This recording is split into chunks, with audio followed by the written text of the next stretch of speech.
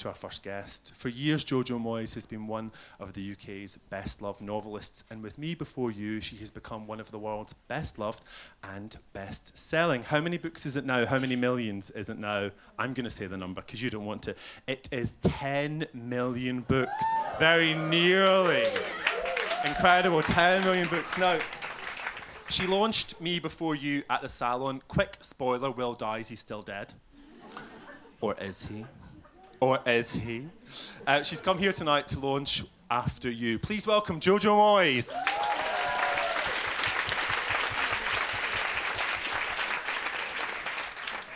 Okay, so I've decided to read the first chapter simply because the other chapters may have twists in them that I don't want to reveal just yet. I slightly want some of you to buy the book.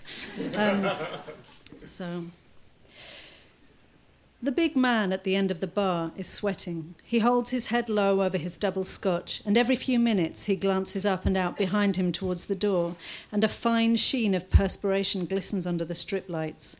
He lets out a long, shaky breath disguised as a sigh and turns back to his drink. Hey, excuse me? I look up from polishing glasses. Can I get another one here? I want to tell him that it's really not a good idea, that it won't help, that it might even put him over the limit. But he's a big guy and it's 15 minutes till closing time, and according to company guidelines, I have no reason to tell him no. So I take his glass and give him a measure, and he nods at the bottle. Double, he says, and slides a fat hand down his damp face. That'll be £7.20, please. It's 11:15 on a Tuesday night, and the Shamrock and Clover, East City Airport's Irish-themed pub that is as Irish as Mahatma Gandhi, is winding down for the night. The bar closes 10 minutes after the last plane takes off, and right now it is just me, the intense young man with the laptop, the two cackling women at table 2, and the man nursing a double Jameson's, waiting on SC-107 to Stockholm or DB-224 to Munich, the latter of which has been delayed for 40 minutes. I'd been on since midday, as Carly had a stomachache and went home. I didn't mind. I never mind staying late. Humming softly to the sounds of Celtic pipes of the Emerald Isle, Vol 3, I walk over and collect the glasses from the two women, who are peering intently at some video footage on a phone. They laugh the easy laughs of the well-lubricated. My granddaughter, 5 days old, said the blonde woman as I reach over the table for her glass. Lovely, I smile. All babies look like currant buns to me. She lives in Sweden. I've never been, but I have to go see my first grandchild, don't I? We're wetting the baby's head. They burst out laughing again. Join us in a toast? Go on, take a load off for 5 minutes. We'll never finish this bottle in time. Whoop, here we go, come on, door. Alerted by a screen, they gather up their belongings, and perhaps it's only me who notices a slight stagger as they brace themselves for the walk towards security. I place their glasses on the bar, scan the room for anything else that needs washing. You never tempted then? The smaller woman has turned back for her scarf. I'm sorry? To just walk down there at the end of a shift, hop on a plane. I would, she laughs again, every bloody day. I smile, the kind of professional smile that might convey anything at all, and turn back towards the bar. Around me, the concession stores are closing up for the night, steel shutters clattering down over overpriced handbags and emergency gift Toblerones. The lights flicker off at gates 3, 5 and 11, the last of the day's travellers winking their way into the night sky. Violet, the Congolese cleaner, pushes her trolley towards me, her walk a slow sway, her rubber-soled shoes squeaking on the shiny marmoleum. Evening, darling. Evening, Violet.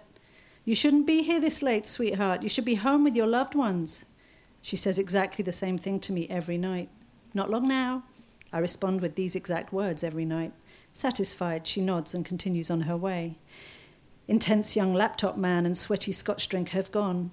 I finish stacking the glasses and cash up, checking twice to make sure the till roll matches what is in the till. I note everything in the ledger, check the pumps, jot down what we need to reorder. It is then that I notice the big man's coat is still over his bar stool.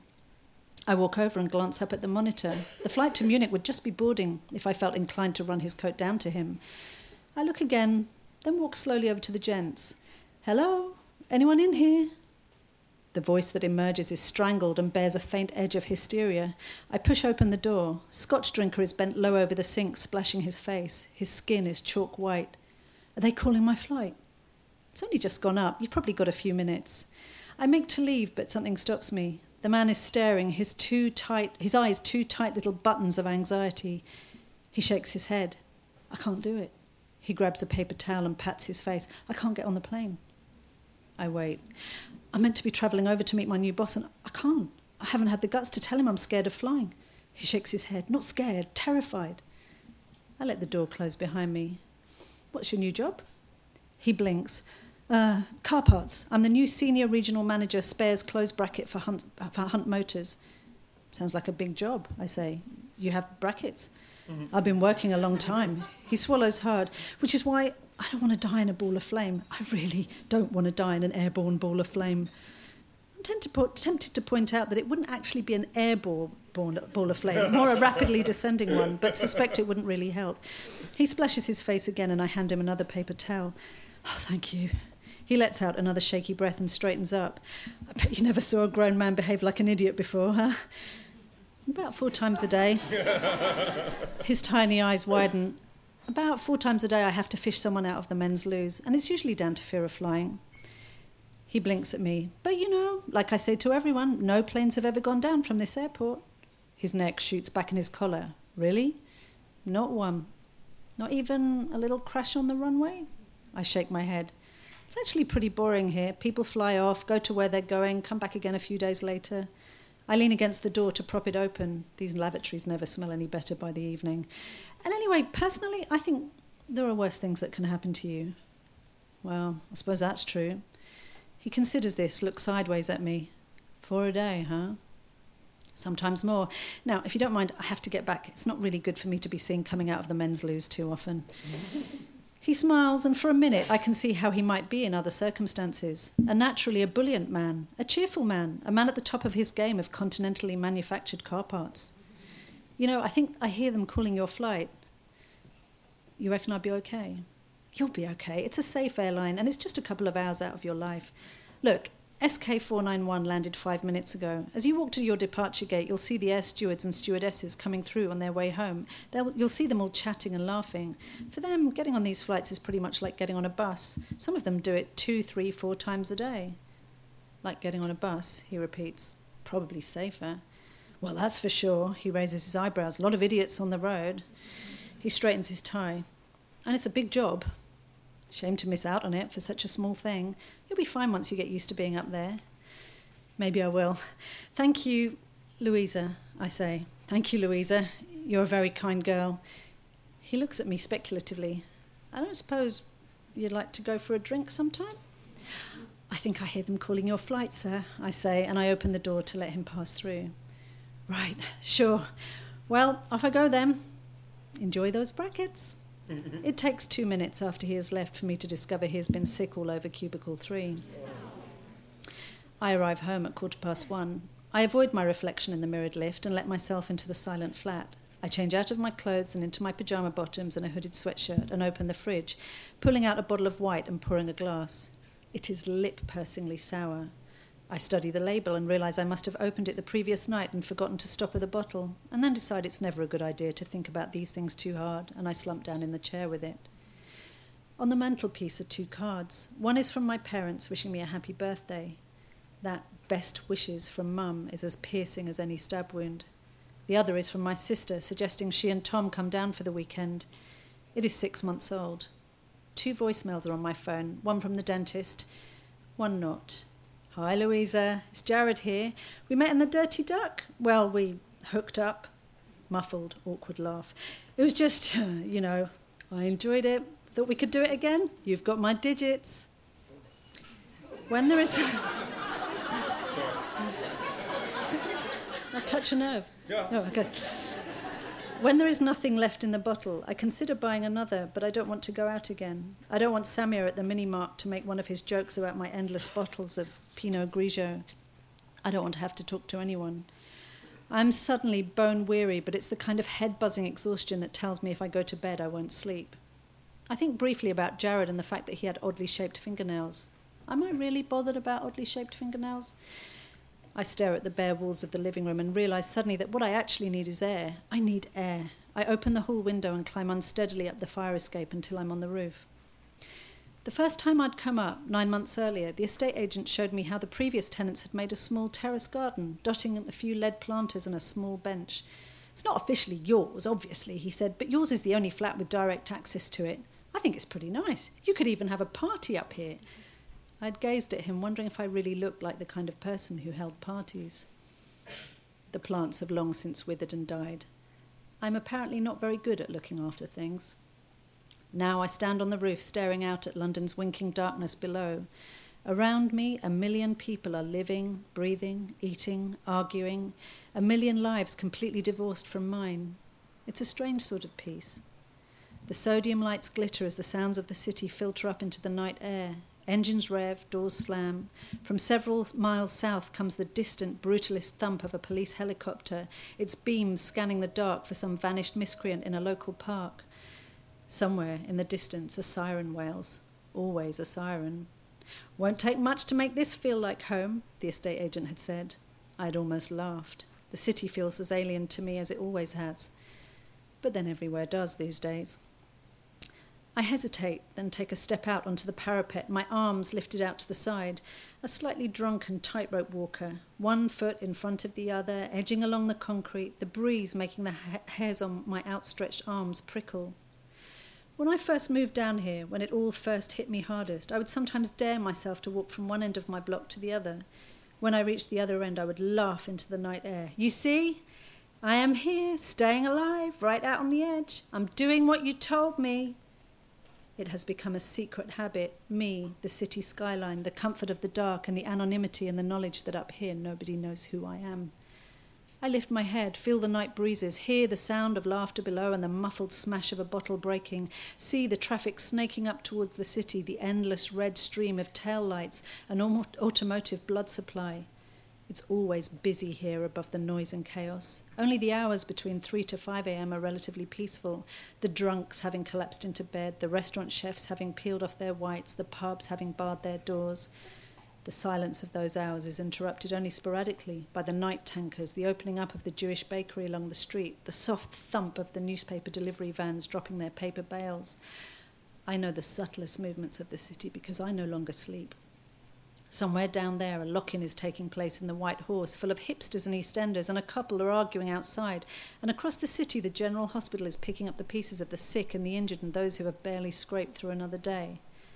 Up here is just the air and the dark, and somewhere the FedEx freight flight from LHR to Beijing, and the countless travellers like Mr. Scotch Drinker on their way to someone new. 18 months. 18 whole months. So when is it going to be enough? I say into the darkness, and there it is. I can feel it boiling up again, this unexpected anger. I take 2 steps along, glancing at my feet, because this doesn't feel like living. It doesn't feel like anything. 2 steps, 2 more. I will go as far as the corner tonight. You didn't give me a bloody life, did you? Not really. You just smashed up my old one, smashed it into little pieces. What am I meant to do with what's left? When is it going to feel... I stretch out my arms, feeling the cool night air against my skin, and realise I am crying again. "Fuck you, Will," I whisper. "Fuck you for leaving me." Grief wells up again like a sudden tide, intense, overwhelming. And just as I feel myself sinking into it, a voice says from the shadows, "I don't think you should stand there."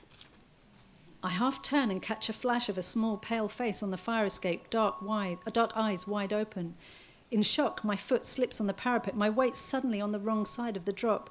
My heart lurches a split second before my body follows. And then, like a nightmare, I am weightless in the abyss of the night air, my legs flailing above my head as I hear the shriek that may be my own. Crunch. And then all is black.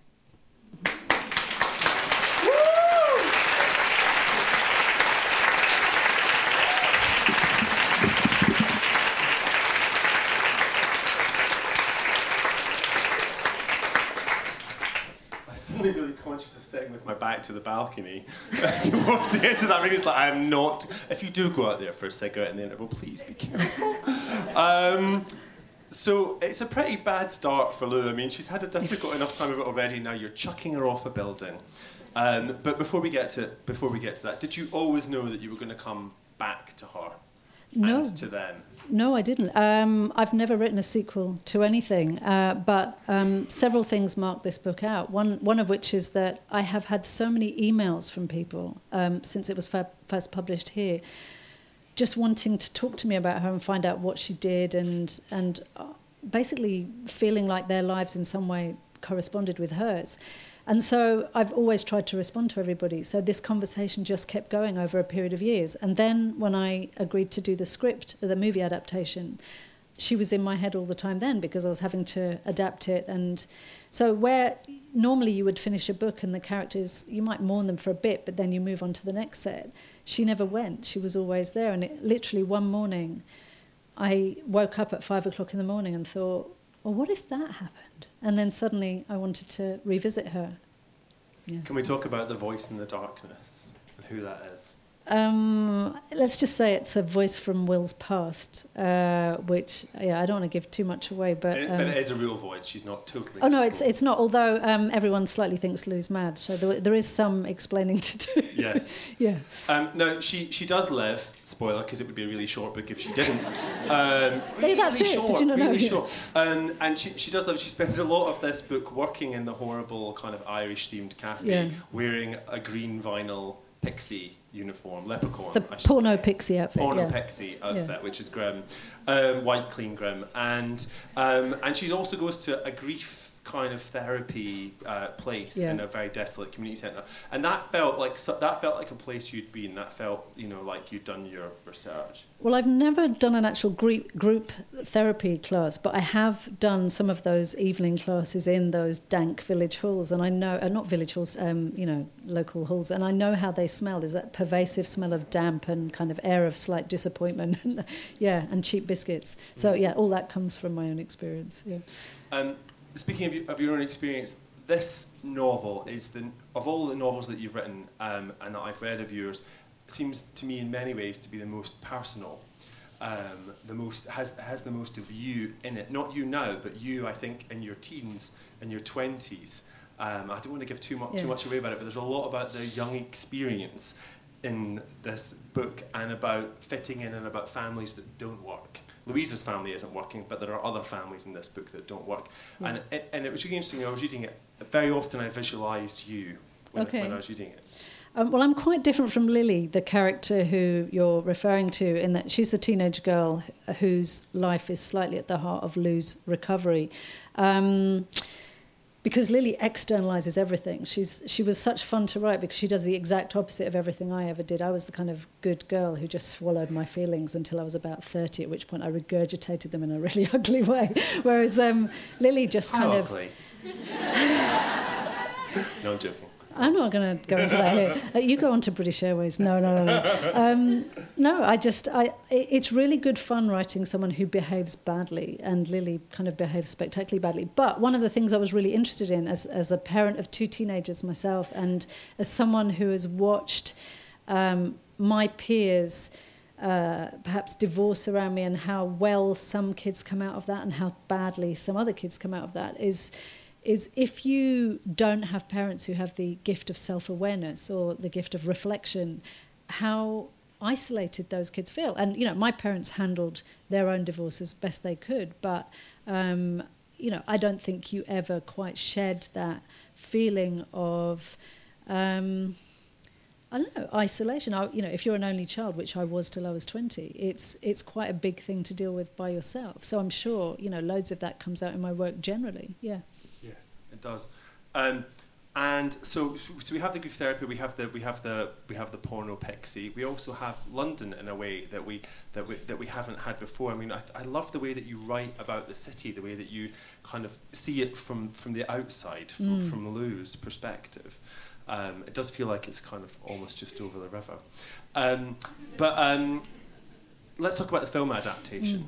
Of not the first book, but of Me Before You. I mean, I've never known you so completely obsessed by something. You were just like Mrs. Hollywood. It's really interesting this, because I know so many writers have horror stories about having their work adapted, and some of it is a horror story. It's a bruising experience, but it's also... What's hard about it? I mean, it doesn't seem that hard. Somebody goes up from Hollywood and says, I want to give you lots of money to make your best-selling novel into a huge, beautiful film. I am struggling. Because it's the... No.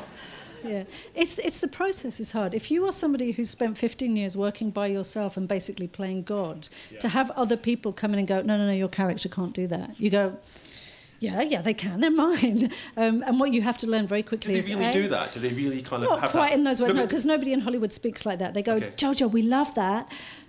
we just wonder whether you could maybe bend this a little way, and you start to interpret the speak, and actually what they mean is, we really fucking hate the way you wrote that scene. Just do it a different way. But my background is journalism, where people would just say, this is Very shit. direct. Do it better.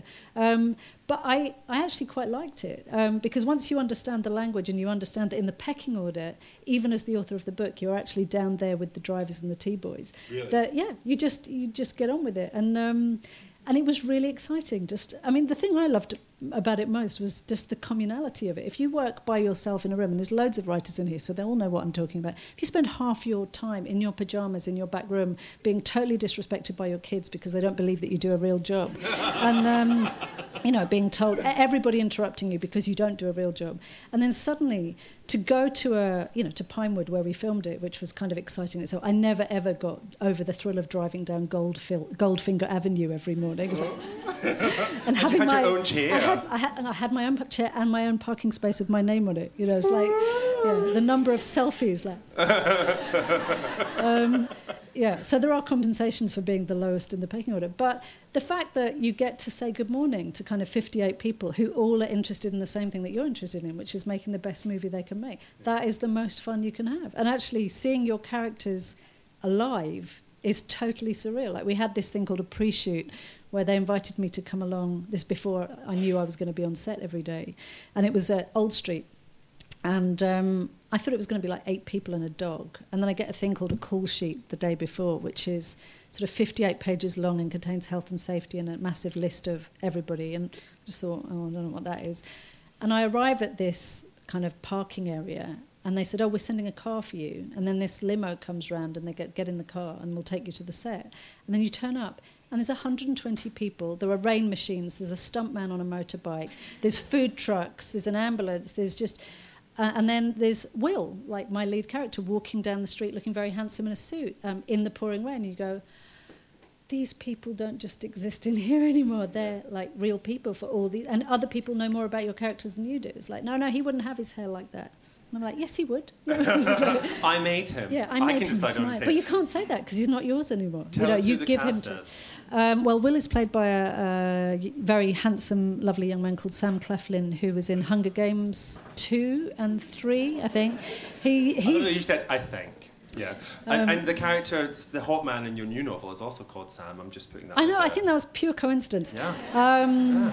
And Lou is played by Emilia Clarke, who you will possibly know as Daenerys Targaryen, the Khaleesi in Game of Thrones, but without the £20,000 wig on. I got to find out all about the wigs. Nobody in Hollywood has real hair. This is the best thing you discover. So everybody has fake hair. All the actors, that's not their real hair. That was the most exciting thing to discover. Even the men? Pretty much. Even all the hair? Sam's hair all was the real. hair. I didn't look at their pubes, Damien. Yes, you did. I didn't. You weren't doing your job thoroughly. I No, did but all the hair is accidentally. good. I did accidentally end up in 007's changing room once. He wasn't in there, really disappointingly. Even the second time I accidentally ended up in there. They were along the corridor from us, so it got really confusing whether to go left or right. So It's hard to talk about this book without revealing too much about it. Yeah. So I'm not going to give any Okay. spoilers about it. But I do want to kind of finish by asking you one more question, Okay. which is, you didn't envisage writing a sequel. Yeah. Do you again envisage? Are you leaving it here, or are you gonna take it further? Because not everything is resolved. No.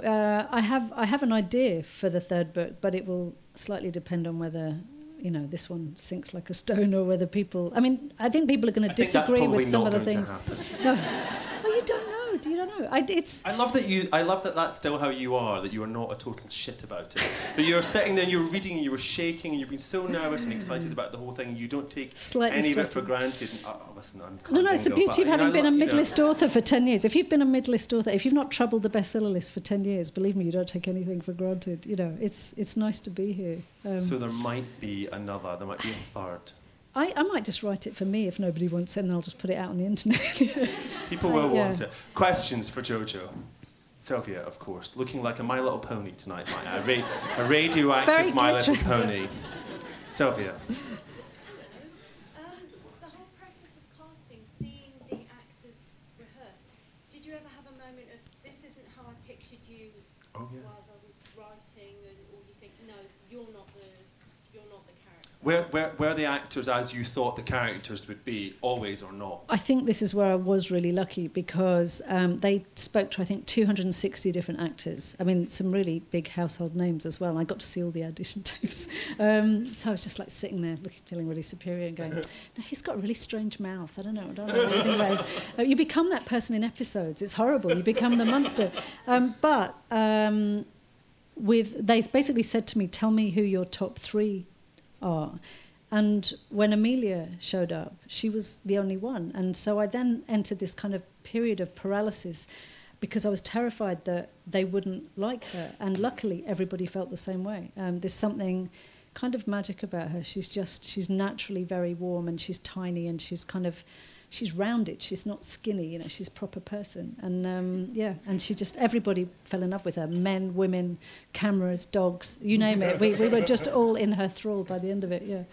I'll take one more question, Tom. I was going to ask, how did, because obviously this was being filmed while you wrote the sequel. Yeah. I was wondering how that, if the first one being made into a film, perhaps impacted how you were writing the new one. You got sort of script of the new one in mind.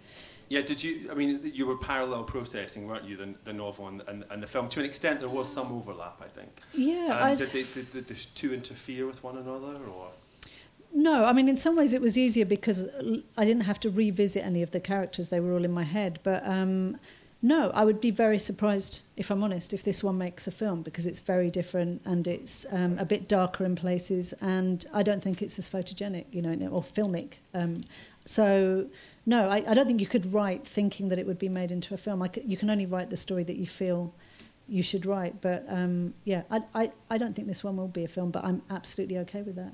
Yeah. And also the thing that the event that the plot turns on, the thing that's at the centre of the book, would mean that it had to be a film for people who were 18 a little and bit above, older, yes. I think, probably. And also Lou has sex in this book. I'm just going to put it out there. She has a And lot of hot monkey sex. Yeah. She's Yeah. really hot Not with sex. a monkey, yeah. Not No, with a she monkey. does, no. But the man that she has hot sex with keeps chickens, which made it extra hot for me. I did that for you. Thank you, Jojo Moyes. Thank you.